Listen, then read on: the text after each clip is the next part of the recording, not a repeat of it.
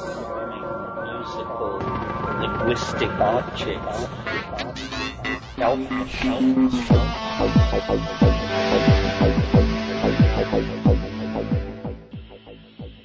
Greetings from Psychedelic space. This is Lorenzo, and I'm your host here in the Psychedelic Salon. And along with me, virtually at least, are several fellow saloners who have made donations to help with the expenses here in the salon. So a great big thank you goes out to Edgar A., Anomi, I think I'm pronouncing that right, our regular monthly donor, Mark C., who writes, Lorenzo, I appreciate the diversity in featured speakers that you've included lately, and was wondering if you have any talks from Robert Anton Wilson, Marshall McLuhan, Aldous Huxley, or Andrew Weil. Thanks, Mark. Well, thank you again, Mark, and I agree that we could use some more talks by those great minds that you just mentioned, but as of now, I don't have anything available from any of them, anything that's not copyrighted at least. So if you or any of our fellow saloners can find some of those talks for us to use, I'll be sure to play them here.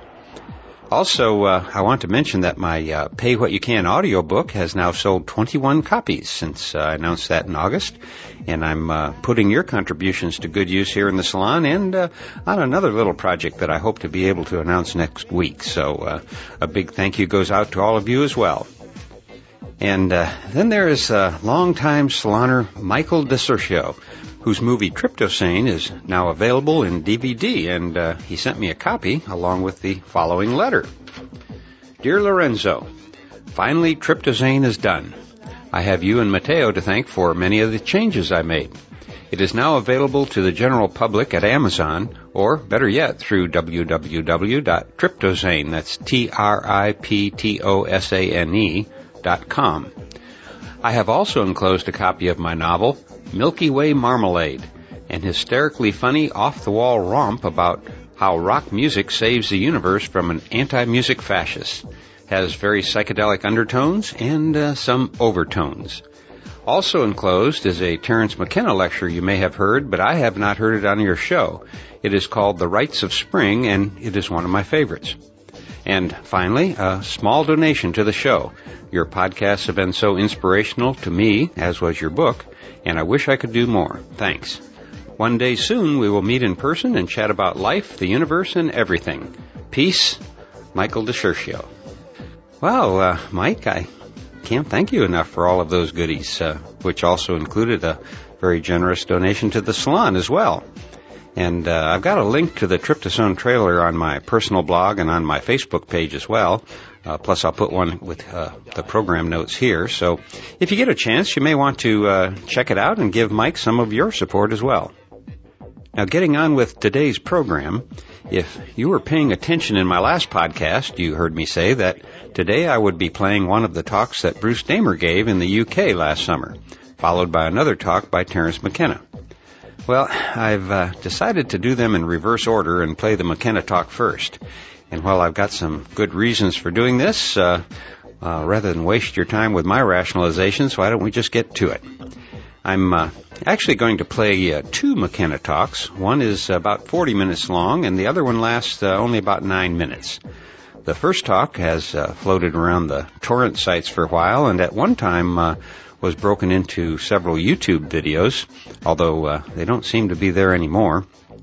The talk is titled Angels, Aliens, and Archetypes. And as you may guess, it is largely about the phenomena of unidentified objects in the sky, or UFOs if you prefer.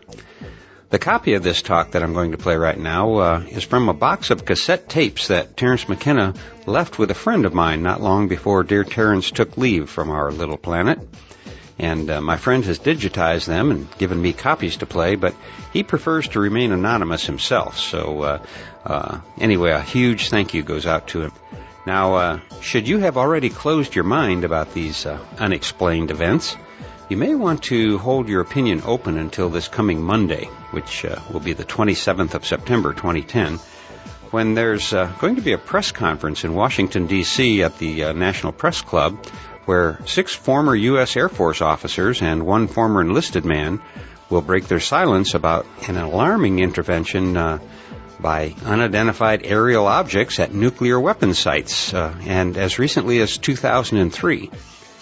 In some cases, several nuclear missiles simultaneously malfunctioned while disc-shaped objects silently hovered nearby. In all, there has been witness testimony from more than 120 former or retired military personnel about these unexplained intrusions into our nuclear stockpiles. And the notice I read about this press conference came from Reuters, and so I expect that this news is beginning to get a little traction, so you might want to keep an eye out for it.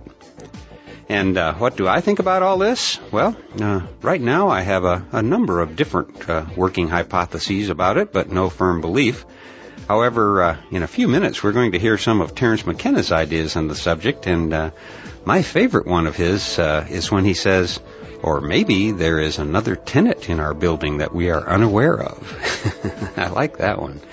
And we'll hear his ideas about that possibility. So without any further ado, here once again is Terence McKenna. I'm aware of how late in the day it is, and I know some of you must be double parked, so I'll make this as succinct as possible. This morning's discussion caused me to wonder how much we would understand about electricity if our method of studying it was to stand on the tops of high hills and wait to be struck by lightning. It seems to me that's sort of the position that we're in vis-a-vis the UFOs. We have no real theory. We have conjectures.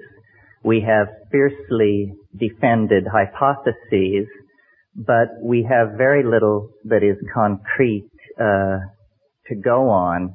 It's almost as though the issue of the UFO were an onion, and as we peel the layers of the onion, we discover when we get to the center that there is nothing there whatsoever left. It reminds me that if you cross an onion with a UFO, what you get is a flying saucer that brings tears to your eyes. And so what I would like to do is, just based on the notes I took today, to review what the options available to us are in terms of trying to get some kind of intellectual handle on this phenomenon, and I'll move through them rather quickly.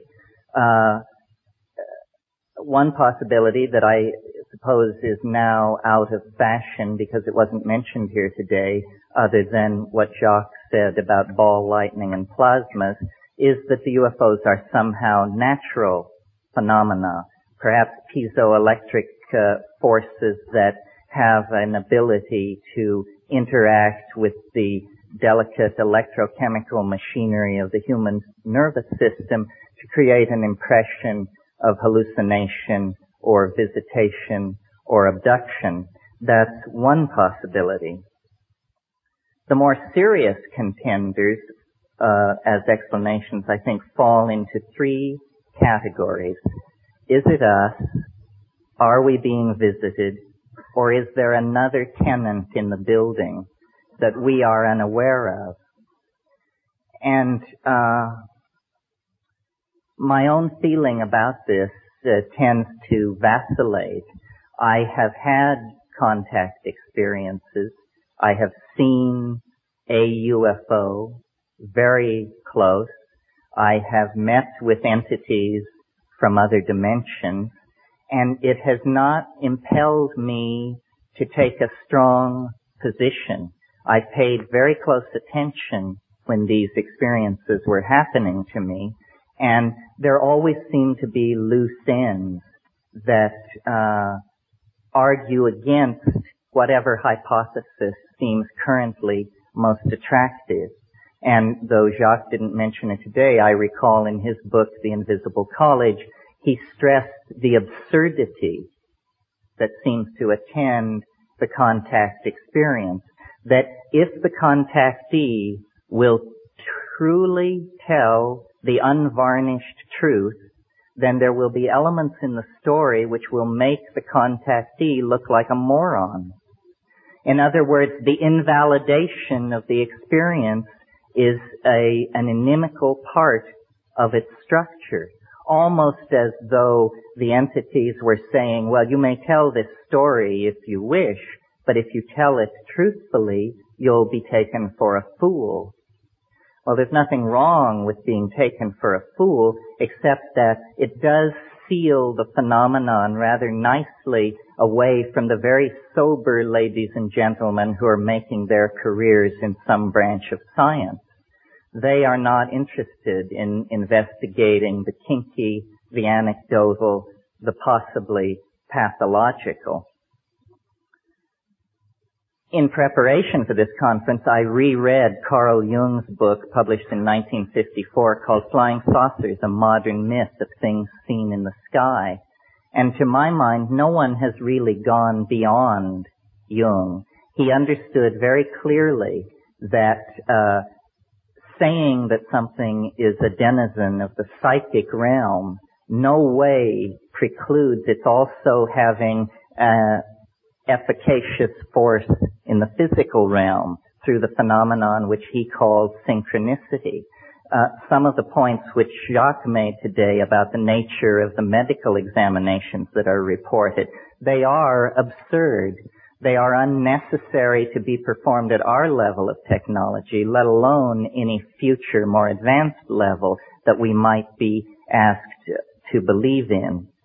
So if the UFO phenomenon is something that is coming from us, then what is it and what is it for? And I've given a good deal of thought to this question over the years because I tend to lean toward the notion that the UFO problem, like many subtle problems, is haunted by our own naivete concerning language. If I were to randomly choose, and don't worry, I shan't, 5 of you to come up here, and each one of you would have 40 seconds to explain to the rest of us what an atom is, it would be preposterous. None of us know. I doubt there's a person in this room who can give an account of the atom that tallies with the quote-unquote orthodox description of the atom.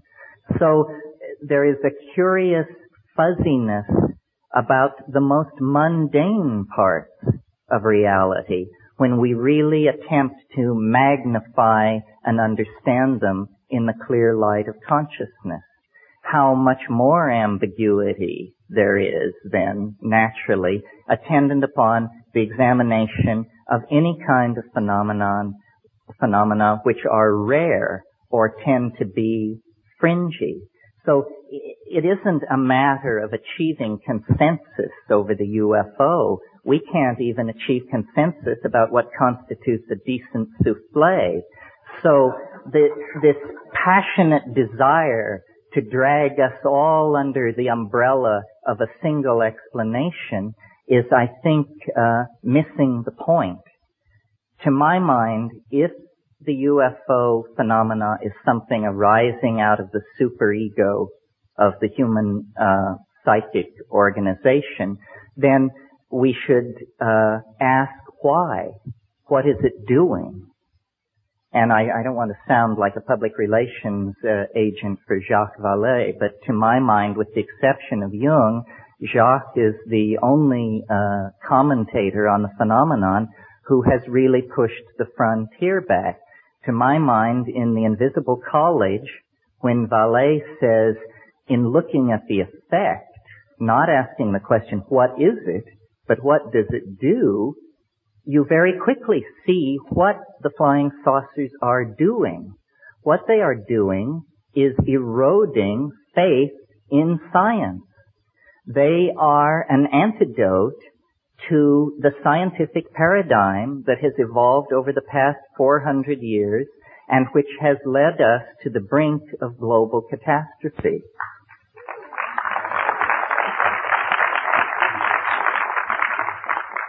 So the notion being developed here is that within the structure of the human psyche, there is something like a governor, something like a monitoring circuit, which when a society begins to evolve in a pathological or lethal direction, phenomena can be induced not by the egos of men and women, not by their institutions, but by the overmind, the collectivity of the human species.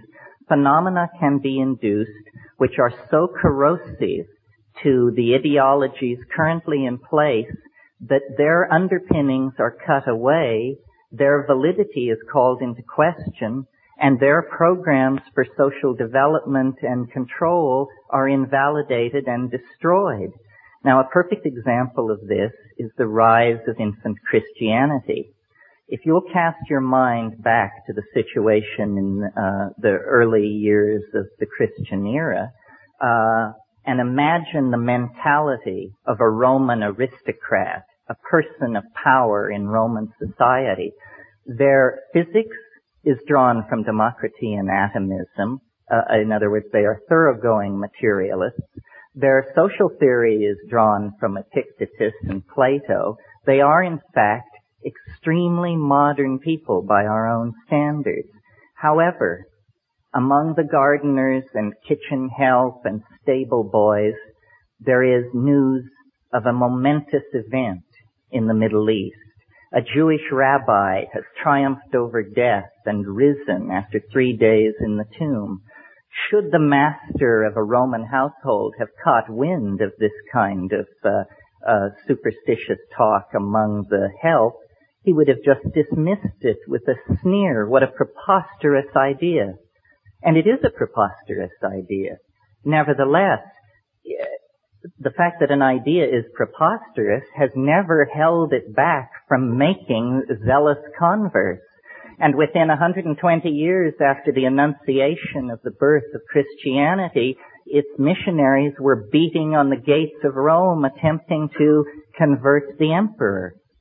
Now I see a similar situation in the modern context, that rationalism, scientific technology, which began and came out of the scholasticism of the Middle Ages and the quite legitimate wish to glorify God through an appreciation of His natural world, turned into a kind of demonic pact, a kind of descent into the underworld, a nekeia, if you will, leading to the present cultural and political impasse that involves massive stockpiles of atomic weapons, huge propagandized populations cut off from any knowledge of their real histories, male-dominated organizations plying their message of lethal destruction and inevitable historical advance. And into this situation comes suddenly an anomaly, something which cannot be explained. I believe that that is the purpose of the UFO, to inject uncertainty into the male-dominated, paternalistic, rational, solar myth under which we are suffering.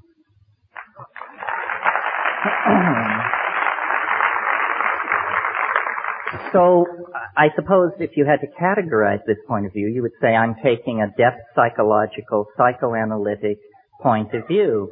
What I'm saying is that the UFO is nothing more than an assertion of herself by the goddess into history, saying to science and paternalistically governed and driven organizations, you have gone far enough. We are going to turn the world upside down. Your science is going to be shown up for what it is. Nothing more than a pleasant metaphor usefully extrapolated into the production of toys for healthy children. That's what science is good for. It is not some meta-theory at whose feet every point of view from astrology to acupressure to channeling need be laid to have the hand of science announce thumbs up or thumbs down.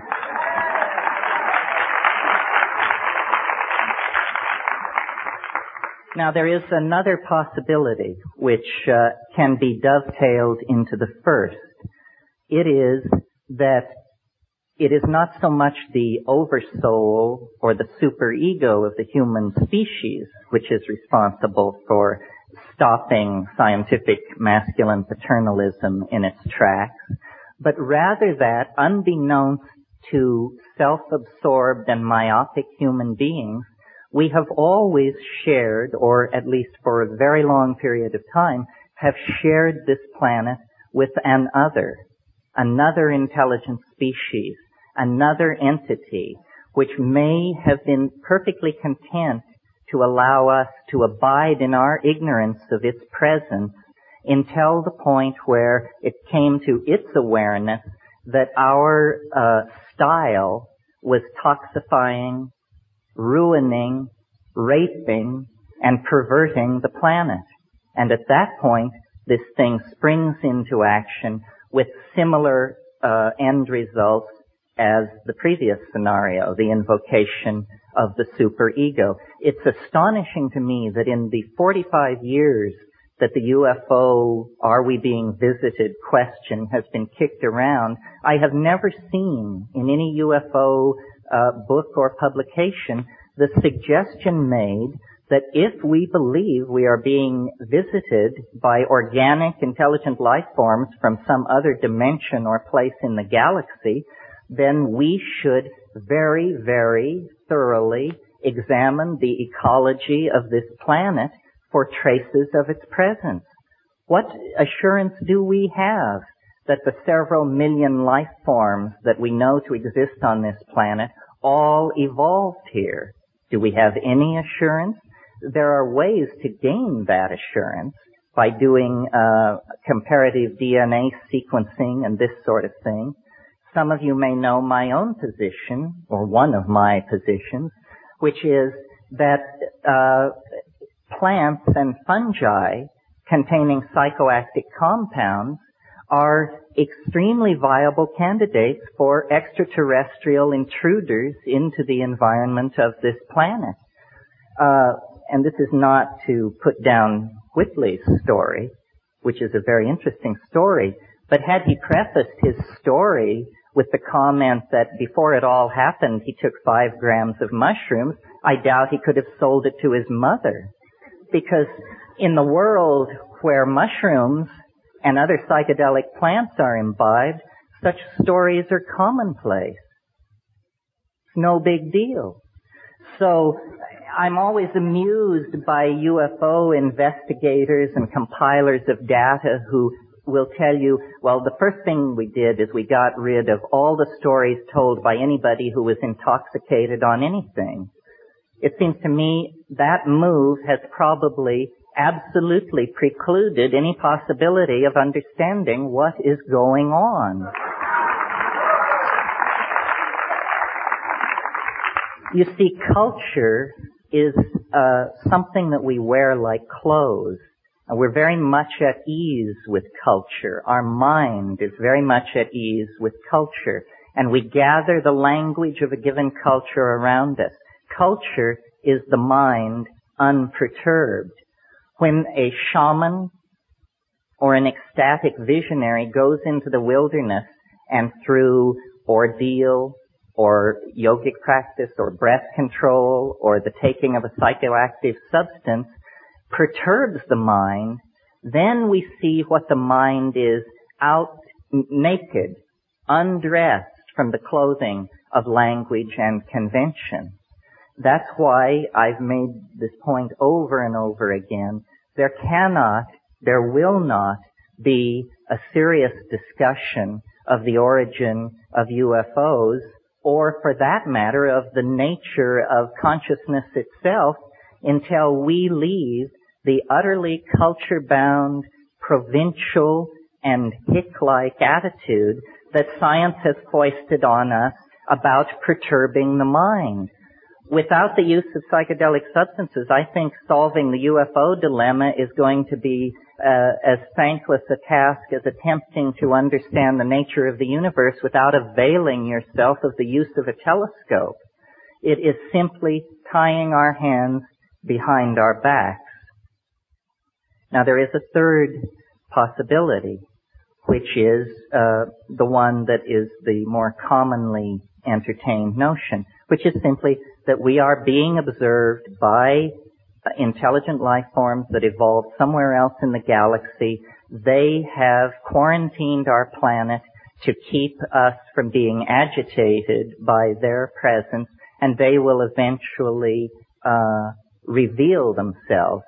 I find this an extremely odious notion, especially the part about how much chaos there will be if the truth is ever revealed. This is nothing more than the reassertion of masculine paternalism, its right to keep secrets from the rest of us, its belief that there is a privileged all-male class of people who can be let in on what's really going on, and the rest of us, poor dears, have to be shielded from these tremendously shocking facts. I discussed this once with an entity, and it said to me, well, you know, we've disguised ourselves as an extraterrestrial invasion so as to not alarm people with what's really going on. We're getting close to the end, folks.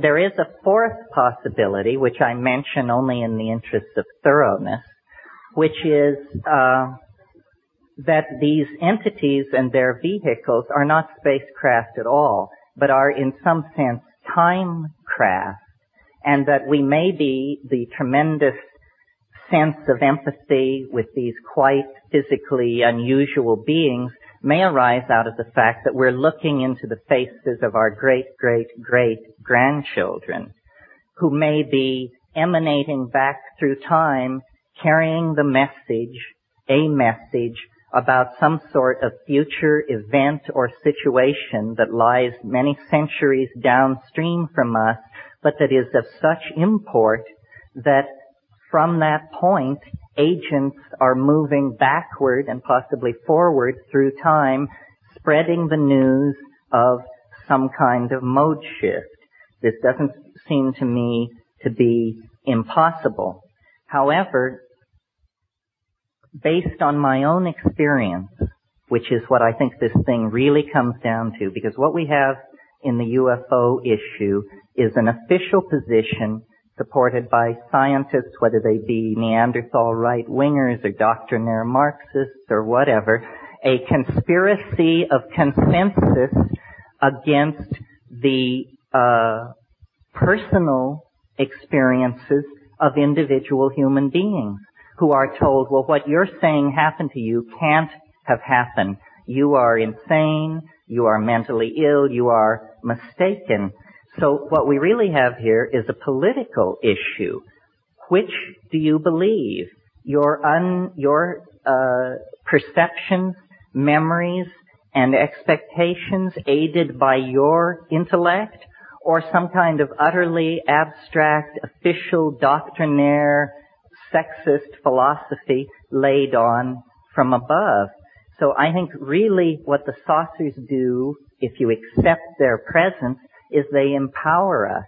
They empower us to see science for the shell game that it is, to see the past 400 years of Western culture for the pathetic narrowing of the spectrum of allowable phenomena that it is, to the point where people think that if you can't bang on something with a hammer, it isn't real, which to me is just wild talk. I can't even imagine where that kind of thing is coming from.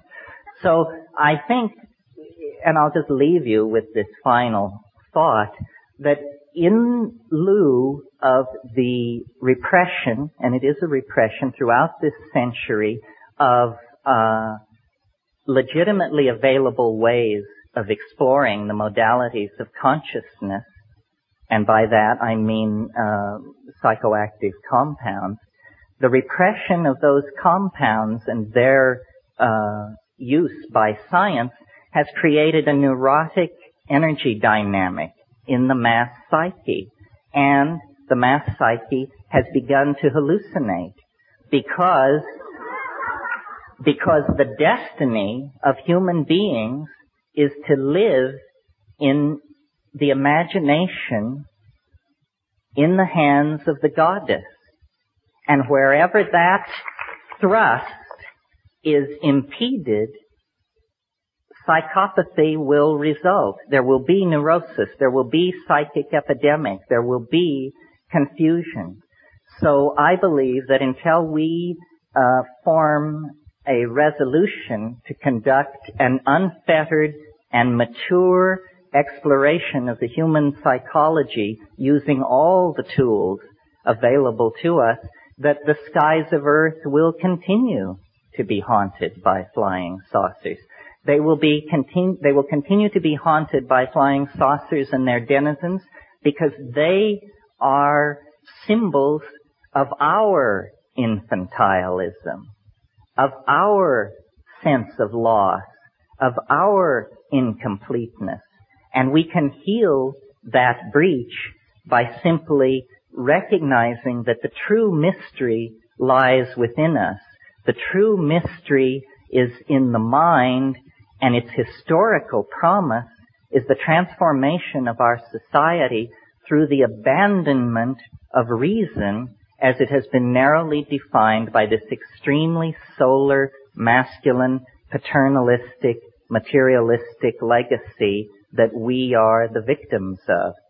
Well, I could talk for a long time, but I think that's it in a nutshell. Thank you. Thank you.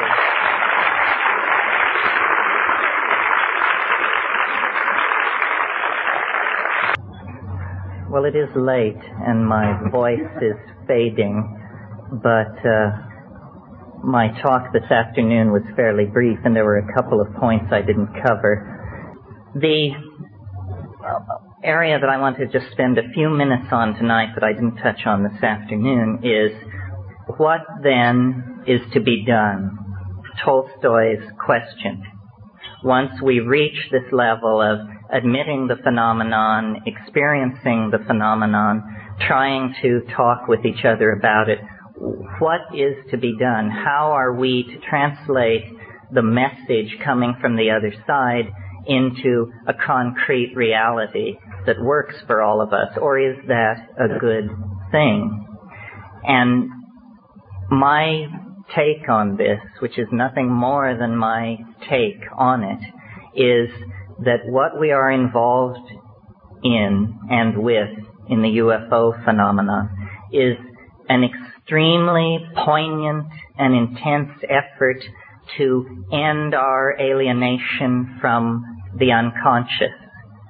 That we can no longer have the luxury of an unconscious portion of the human psyche. That is an artifact of the childhood of our species. And that in fact the ending of childhood, anticipated brilliantly in Arthur C. Clarke's novel Childhood's End, the ending of childhood is what we are experiencing in relationship to the alien archetype. As a species, we are coming into a kind of pubescent awareness of the presence of the other. Our childish historical concerns that were self-directed and self-indulgent no longer satisfy, and a deep kind of yearning has come upon the species, a yearning for the confirmation of the presence of an other, in the same way that an adolescent child becomes aware of and develops an extremely intense, highly charged, and ambivalent attitude toward the opposite sex. I think we are discovering in our own psychic structure the potential, the possibility of a relationship with an intelligent species outside ourselves, and this raises for us all the tensions, all the issues that accompany an adolescent love affair. How are we to eliminate the human unconscious and come into our birthright as fully conscious, enlightened beings? What is to be done? Again, my opinion is that what we need to do is to concentrate on the phenomenon of communication and the evolution of language. We have been far too naive about the role that language has played in the construction of reality at its center, let alone off on the fringes with the elves and the fairies and the UFOs. We need to test the envelope of language. We need to perfect the fine idea of being able to communicate with each other. At the moment, and I think we proved it at this conference, it's nothing more than a fine idea. I felt before I came to this meeting that we would all sit down in a room and make great progress in about an hour toward understanding the phenomenon. And then I discovered that we were all, including myself, heavily freighted with linguistic momentum, the power of our own metaphors to carry us past the opportunity to listen to what other people were saying. And so I think that what we are dreaming of is a common language. And what the saucers are attempting to teach is the modality of a linguistic transformation in the direction of a kind of communication that is not dependent on culturally sanctioned dictionaries, but that is in the bones, in the neurons, in the synapses, so that the ambiguity which attends all our discussions about reality will be purged from our worldview. This is the essence of falling in love. One definition of falling in love is nothing more than lifting the veils of misconception between two entities and still being able to go forward toward some kind of union.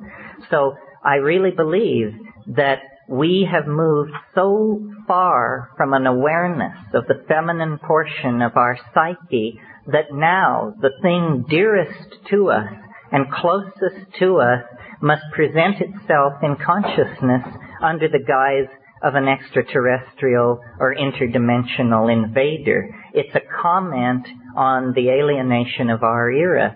And the way this schism can be breached, the way this psychic wound can be healed, and a kind of species-wide individuality emerge is through taking control, conscious control of the evolution of language. This means paying a great deal more attention to what we say to each other, to linguistic intent.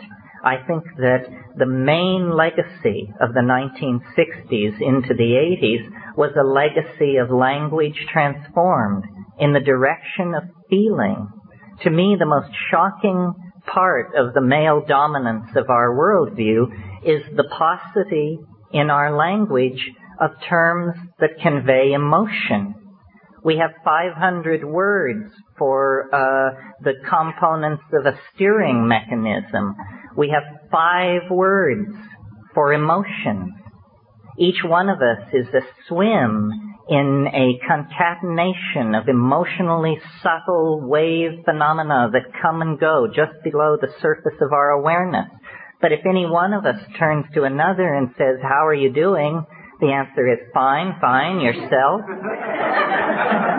This is presenting a tremendous barrier to us to the expression of our wholeness. And I'm completely willing to line up behind Carl Jung on the notion that the UFO is an expression of our longing for wholeness. In principio et verbum, et verbo caro factum est. In the beginning was the Word, and the Word was made flesh. In other words, if you were an actual extraterrestrial standing off in a spaceship looking down on this planet, you would not see the strivings of individual species. You would not even see the great classes of organized organic life.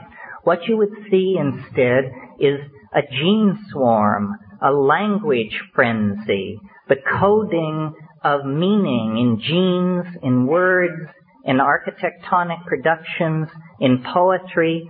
What is happening on this planet is the self-reflecting genesis of communication for itself. It is language somehow that is loose in our species, on our planet, within and without the flying saucer.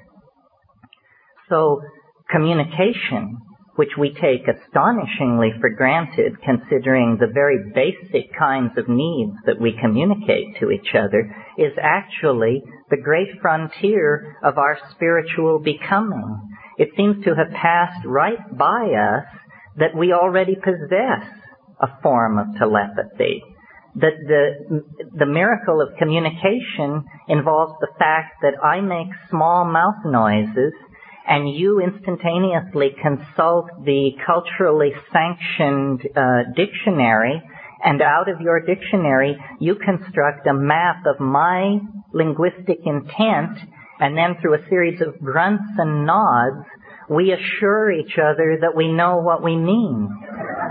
So, in a sense, I said this afternoon that the UFO was here to confound us, to confound science.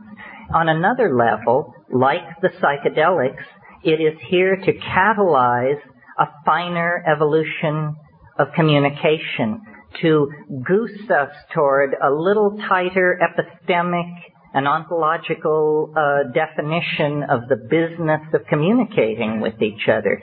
If we could refine our channels of communication, we would coalesce into the kind of omnipotent, extra-worldly organism that we anticipate in our vision of the flying saucer. So I think really the flying saucer has become the guiding image of our own cultural evolution. We are going to live in the imagination. This planet is involved in a birth process. There is nothing unnatural about what is going on this planet, and there is nothing unnatural or inappropriate about us. It's simply that the planet has carried us to term. We are now ready to leave the womb, and the womb is in danger of toxemia if we in fact do not leave it. We have passed into a new kind of time where the separation of our species from the planet that gave us birth is a necessity for the survival of both parties. And like any birth, it is a moment of crisis. It can end in catastrophe, and perhaps the saucers stand off to perform a necessary cesarean if things really turn into chaos. Many contactees report an apocalyptic scenario involving the saucers taking everybody away in the wake or in the imminence of a thermonuclear exchange. However, the mature way, the self-reflective way, the dignified way out of this cultural impasse, out of this global standoff, is for us to take seriously on a personal level the possibility of evolving our communications with each other so that we actually become the loving family of the goddess, the planetary organism that we all feel ahead of us in the future, casting an enormous shadow back over the historical landscape. Eventually, and when is up to us, it will no longer be a higher dimensional object throwing a shadow into the flat dimensions of history. It will be instead a transcendental object made manifest. We are, in fact, on the brink of great changes. Yes, the UFO phenomenon has been around for hundreds of thousands of years, possibly, but nevertheless, it is somehow spun into the fate of our species, and the overwhelming image of self-transcendent flight, of return to a mandalic unity that transcends space and time, is the guiding archetype of our peregrination through history. So I believe that the UFO waits at the end of time in the same way that the individuated personality waits at the end of the ontological development of the individual. And if we act in good conscience and with great faith in each other, we can in fact realize the hope of the Irish prayer which says, "May you be alive at the end of the world." Thank you.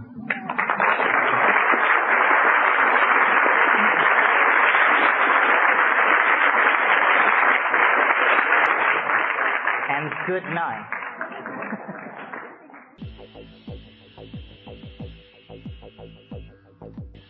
Wow. So where can I go from there? That has to be one of Terrence's more dramatic closing comments, I think. I've been told that a great speaker never leaves an audience on their highest note, but in this case I'll have to disagree because I really like the way he ended this talk. But as a podcaster, particularly since I don't feel up to adding my own comments after that rousing close by the Bard McKenna, I still don't want to end on such a high note. And now I've studied some of the great West Coast DJs over the past few years, and I noticed how they kind of magically were able to change the intensity of the night by making a few subtle changes in their mix. However, I'm not that good, so what I'm going to do, rather than change the mix, is that I'm just going to change the Terrence. In other words, I've got a short bit that he did one night that I've just been waiting for a chance to slip in here.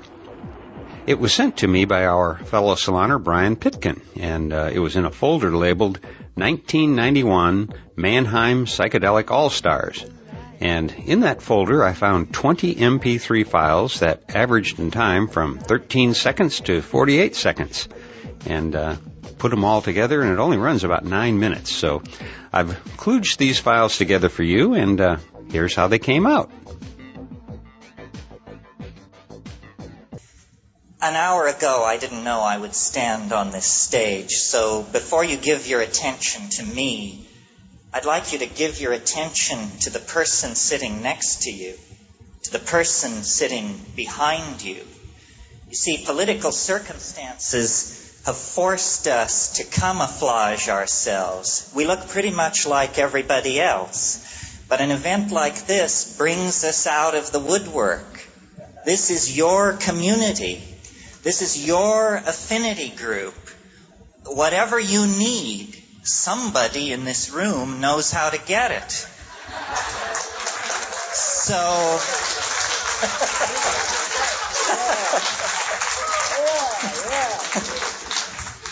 So it's not necessarily the four dicks on the stage that are going to lead you into a new world. It's what you do for yourself to make this inner journey. As Tim's mentioned, we've all been down in Linz thinking about virtual reality. And of course, for an American to come to Germany is to think about the great changes that are happening here. And I kept asking myself, what is the uniting theme between psychedelics, virtual reality, and Germany? And the answer is radical freedom. Yeah. Radical freedom. Radical freedom doesn't mean giving somebody the vote. Radical freedom means the right to take over and control our own destiny and the destiny of this planet. Radical freedom means recovering our birthright. What would you think if somebody attempted to take your sexuality away from you? In the suppression of the psychedelic experience, the masters who make the rules have taken away a major slice of what it is to be a human being. This is intolerable. We have been robbed of our birthright by the frightened, the constipated, the narrow-minded, the stupid, and the afraid. Yeah. Take back your mind. Take back your mind. That is the message. Now, the psychedelic experience is always criticized, irrelevant, narcissistic, self-indulgent. No, the psychedelic experience is the replay of human history in the individual mind. Right. If you don't know where you came from, you don't know who you are. Part of this movement into the future is a recapturing of the archaic, the ancient, the prehistorical. And Tim said it right. That's the Cro-Magnon religion of orgy, psychedelic ecstasy, and group sex. Well, how do we get from where we are to where we want to be? And why is it so difficult? Well, I think it's difficult because we have a lousy way of communicating. We communicate with words. Words are small mouth noises. Small mouth noises are a very low-grade channel of communication. What virtual reality holds out is the possibility that we can create a language where we see what we mean. If we could see what we mean, we would have a kind of telepathy. Anyway, the last point I want to make, because I think this is very important, we all talk about psychedelics, the impact on ourselves, the individual experience. But what are they when you look at 1 million psychedelic trips? What does it do to society? What it does is it dissolves boundaries. It dissolves the ultimate boundary, which is the ultimate fuck-up, which is ego.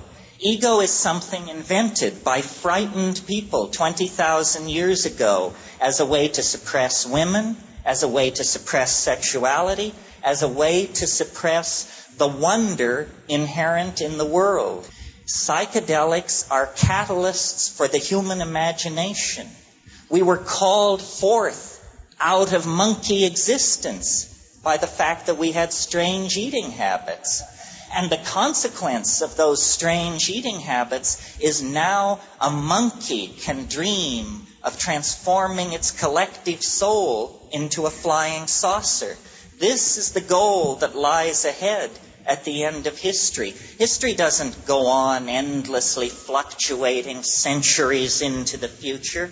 History is leading toward the transformation of this planet in our lifetime. A cybernetic, biological, psychedelic being. The collectivity, not only of humanity, but of all life on Earth, is struggling to be born.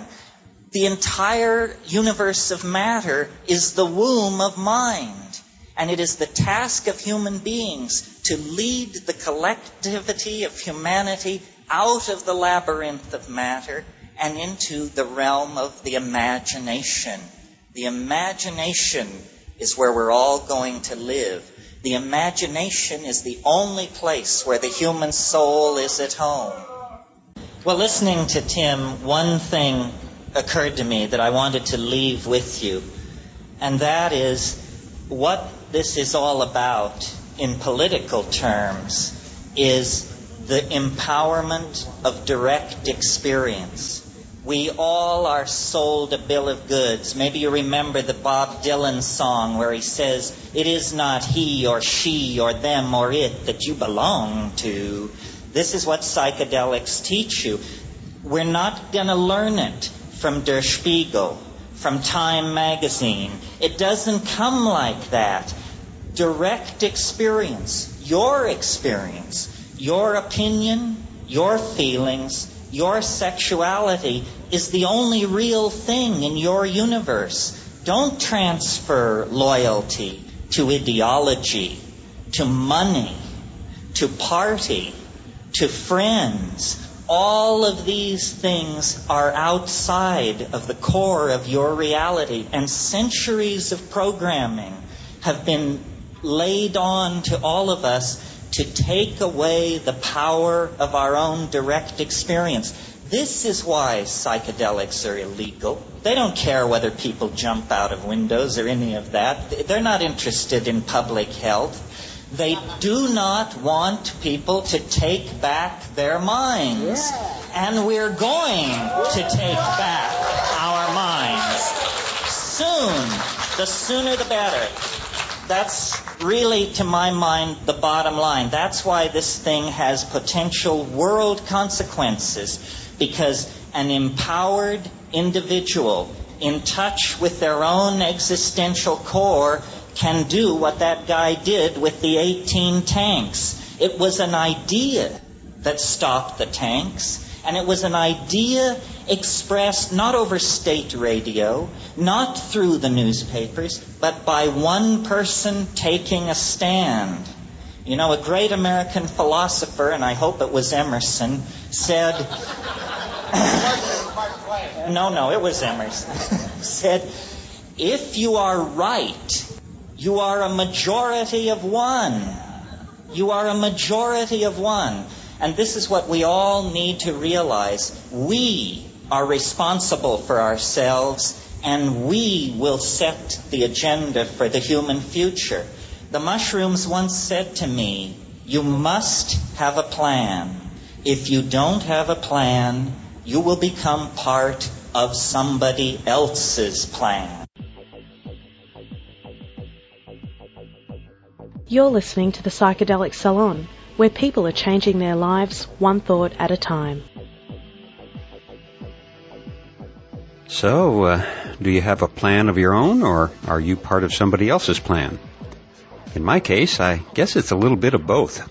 I like to think that I have my own plan, but I seem to have to keep adjusting it to fit the plans of quite a few other people as well. But that's okay, because he also said we are responsible for ourselves, and we will set the agenda for the human future.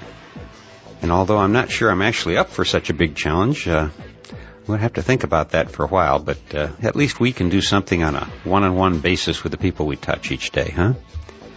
However, I can't help adding one more little thought here about the concept of culture, since Terence always seems to use culture as one of his main talking points, particularly in pointing out that culture is a cult. Now, I've had several exchanges with people who take great offense at that idea, mainly because they are quite attached to what they consider their own very sacred cultures. So here's another way that you may want to look at it, and I'm taking this idea directly from an essay by Aldous Huxley, in which he expanded on a comment by Edwin Hubble in his own essay, The Role of Science in Education. And there Hubble said, our only assets, both for ourselves and our children, are the faculties with which we were born and the accumulated experience of past generations. And then it was Huxley who went on to explain that he thought what Hubble meant was the accumulated experience of past generations is the thing that we call culture. Now, taken in that light, is it any wonder that the accumulated experience of past generations of our ancestors in one part of the planet haven't always migrated very easily and taken root in the middle of the accumulated experience of some others who have accumulated their own experience of how to best live in that particular geographic spot? Now, I realize that this is way oversimplifying things, but I found that by thinking of culture as accumulated experience and not some holy right to be preserved at all cost and regardless of whether that experience is still valid in a networked world, well, for me at least, it helps me better to come to grips with Terence's concept that culture can sometimes be a cult. Well, that's going to have to do it for today, and so I'll close once again by reminding you that this and most of the podcasts from the Psychedelic Salon are freely available for you to use in your own audio projects under the Creative Commons Attribution Non-Commercial Share-alike 3.0 license.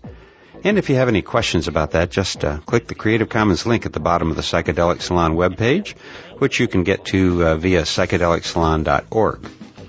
And if you're interested in the philosophy behind the Psychedelic Salon, you can hear all about it in my novel, The Genesis Generation, which is available as a pay-what-you-can audiobook that you can download through genesisgeneration.us. And for now, this is Lorenzo signing off from Cyberdelic Space. Be well, my friends.